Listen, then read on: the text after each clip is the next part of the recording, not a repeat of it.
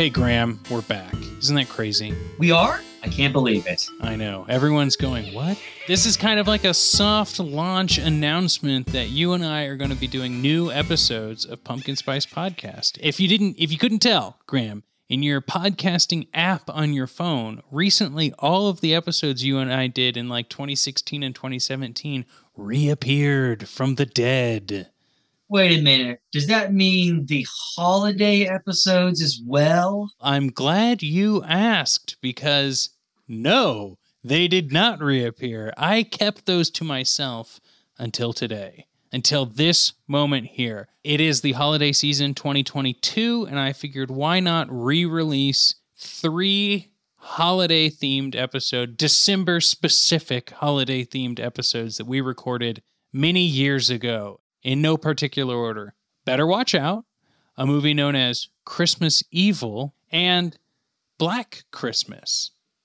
Now, 2 of those movies, our buddy Max joined us on as a guest. It was a lot of fun. Hope you're doing well, Max, and still making great music. But Graham, what would you have to say about all 3 of these movies? Well, sometimes during Christmas, you open up packages and you don't know what anything is, and some are good and some are bad.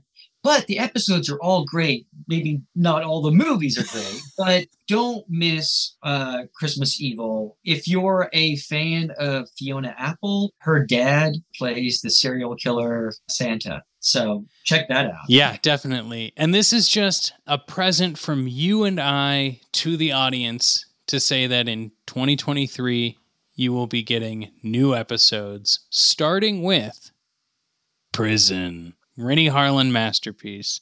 All right, Graham, I've got to go sip on some cocoa, and I know you've got to do the same. Enjoy whichever film you're about to hear us talk about, because this is the same intro for all 3 of these holiday episodes. Yes, we could have done 3, but we decided to do 1 because this one was so good. This intro might be one of the best intros we've ever done, Graham. Yes, so this is us at our absolute best. I bet you can't wait for Prison. Anyway, we'll see you next year with brand new episodes. Take it away, us. Welcome to Pumpkin Spice Podcast. It's a holiday spice treat since we've already done the autumn one. Graham, I'm Rob Schulte. You're Graham Young. Let's just get into this. How are you? I'm doing good, Rob. Happy Kwanzaa or Christmas or Hanukkah or nothing. Whatever you celebrate, happy that. Now, it's been a minute. You've gotten your toes in some interesting ponds lately. Yeah, well, December was really busy just because I helped a friend of mine shoot a feature film, and we did it in about 2 weeks, which is just insane.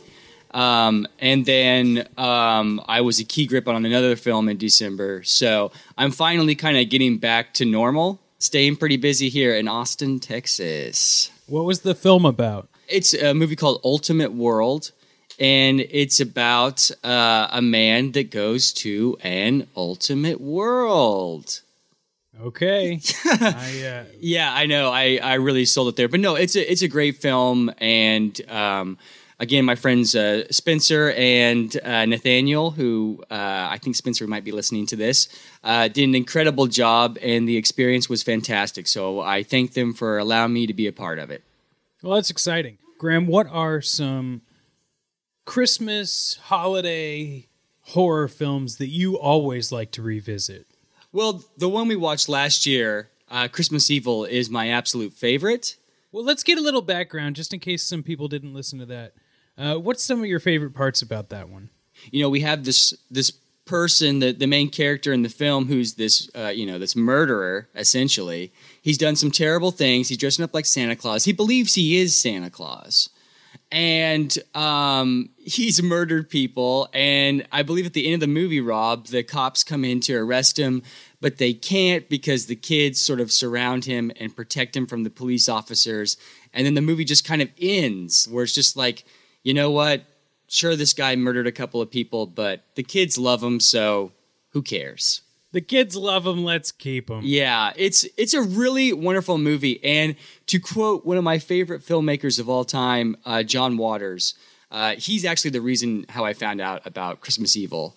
And he said, it's a really heartwarming Christmas horror movie that I recommend for the whole family to really be appalled by on Christmas Eve. And I think that's the perfect description for Christmas Evil. So that would be my number one. What about you, Rob? That's the same. I love that it's still on YouTube because any sort of hard copy version of this is like $30 on Amazon. That's a bummer. But it's free on YouTube. There you go. So just go to YouTube and watch this masterpiece from 1980, I think. It really is. It is.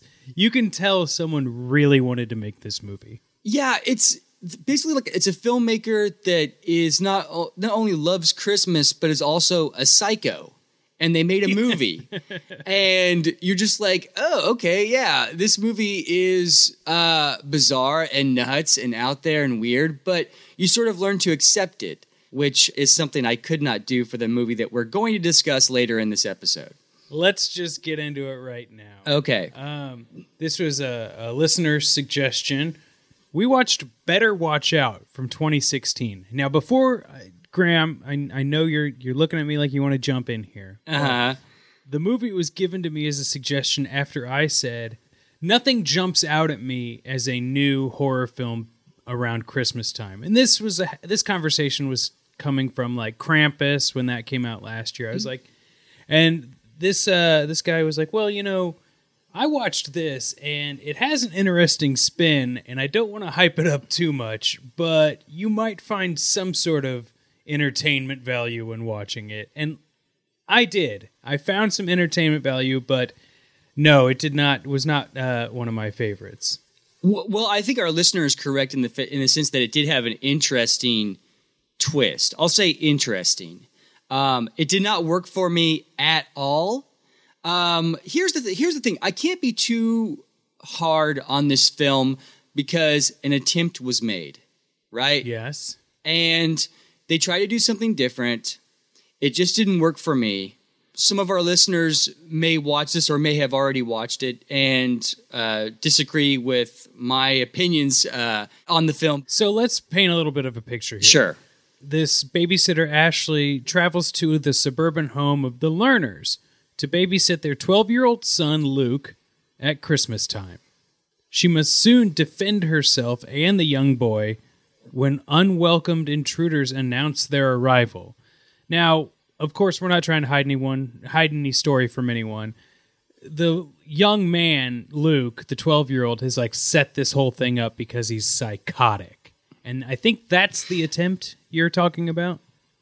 Yeah, that's what I'm talking about. So what's set up, this film is set up so that it's like a home invasion movie. It turns out that the kid loves this babysitter, and his motivations are really unclear to me. And so he kidnaps her, and then he convinces her last two boyfriends to come to the house, and so he can kill all three of them for some reason. Because he's in love with her. Okay, I get that. I get that.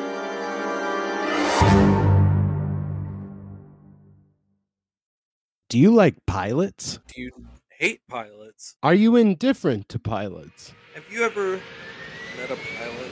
Have you ever flown your own plane?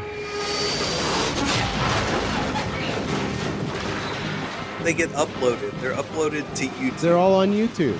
They're right there, just for you. They're for free. Nobody's watching them. Why would you watch them? But guess what? There's two people that love to watch them. It's Stuart and Joe. We watch them so you don't have to. We're putting in the work. We've got cow people. We've got reincarnated dogs. We've got wizard superheroes. We've got extremely short private investigators. Hobo probate law. We've got a dog with the brain of a man and a man with the brain of a dog. We tell you not only what happens, why it happened, who it happened to, what happened after, and why it stinks. Error. Poo-poo. So come watch Piloting Error. Well, don't watch it. Come stand behind me in my basement while we make the show. Could you bring me another beer? What's the network? Only on the Bridge Burner Wherever Collect. fine podcasts. Wherever you're getting your podcasts.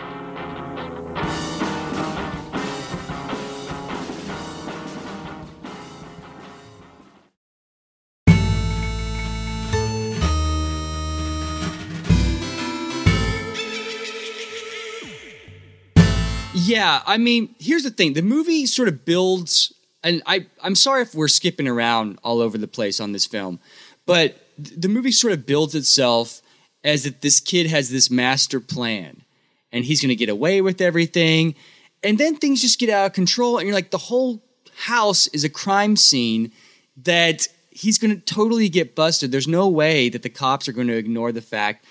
Like, they build it up that he has a sleepwalking disorder. But that doesn't mean that he would sleep through all these murders. Like, the end of the film look, an attempt was made. So I don't want to be too hard on this film, but it doesn't really add up to much, and it doesn't really make a whole lot of sense to me. Rob, can you make any more sense of this? Well, I think that it really seems like the creators knew what they were doing when they make it, or when they made it. And I think it was made for fun, and they got financing for it, so let's actually make this new Christmas horror film. I don't know where the disconnect is, though, from wanting to have fun and wanting to have, like, this very toxic young man. It would be cool if there was just another element that gave any sort of explanation on this psychotic young boy. Or a build-up at all. Anything. Yeah. Anything. Yeah. And like we've talked about Halloween and how there is no explanation for Michael Myers' insanity. And that kind of leads to this mysterious sort of vibe. And it's kind of why we all come back to Halloween.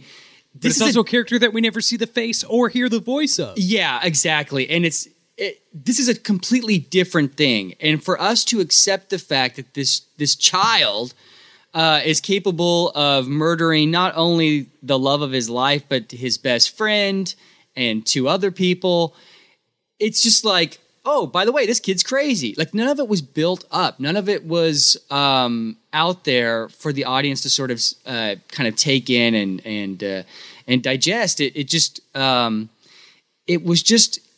it's a really weird film.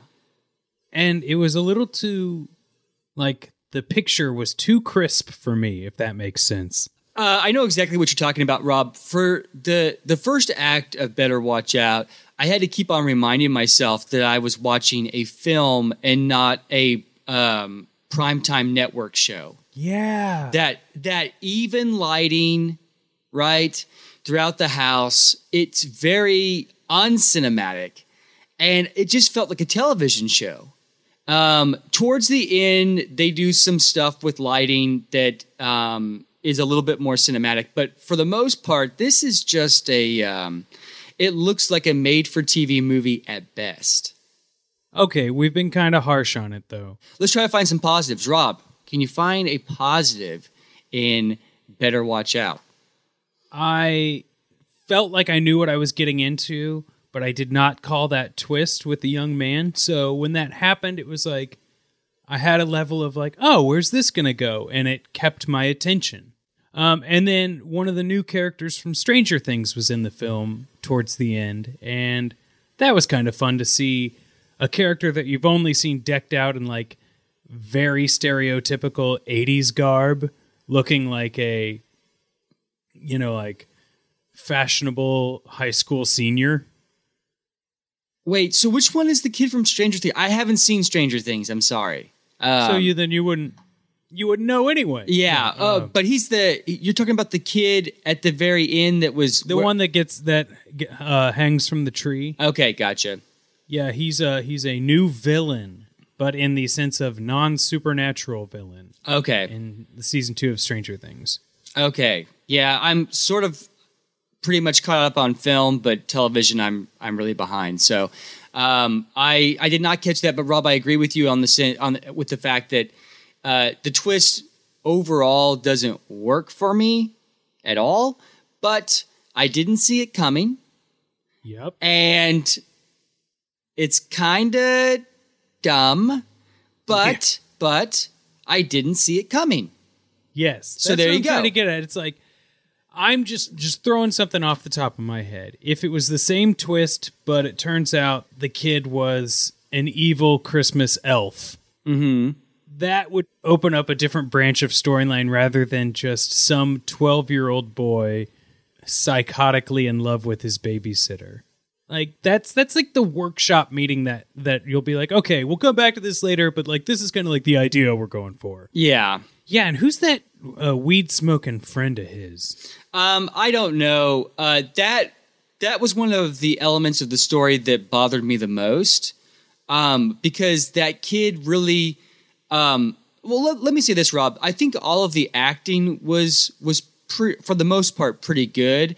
My problem was the way the characters were written, and the best friend character just didn't really have a personality at all besides let's smoke some dope and I'll just go along with my friend on his stupid scheme. But he never had any reason to be invested in the crime himself. At all. They kind of like back up towards the end, be like, well, remember that time he helped you with this?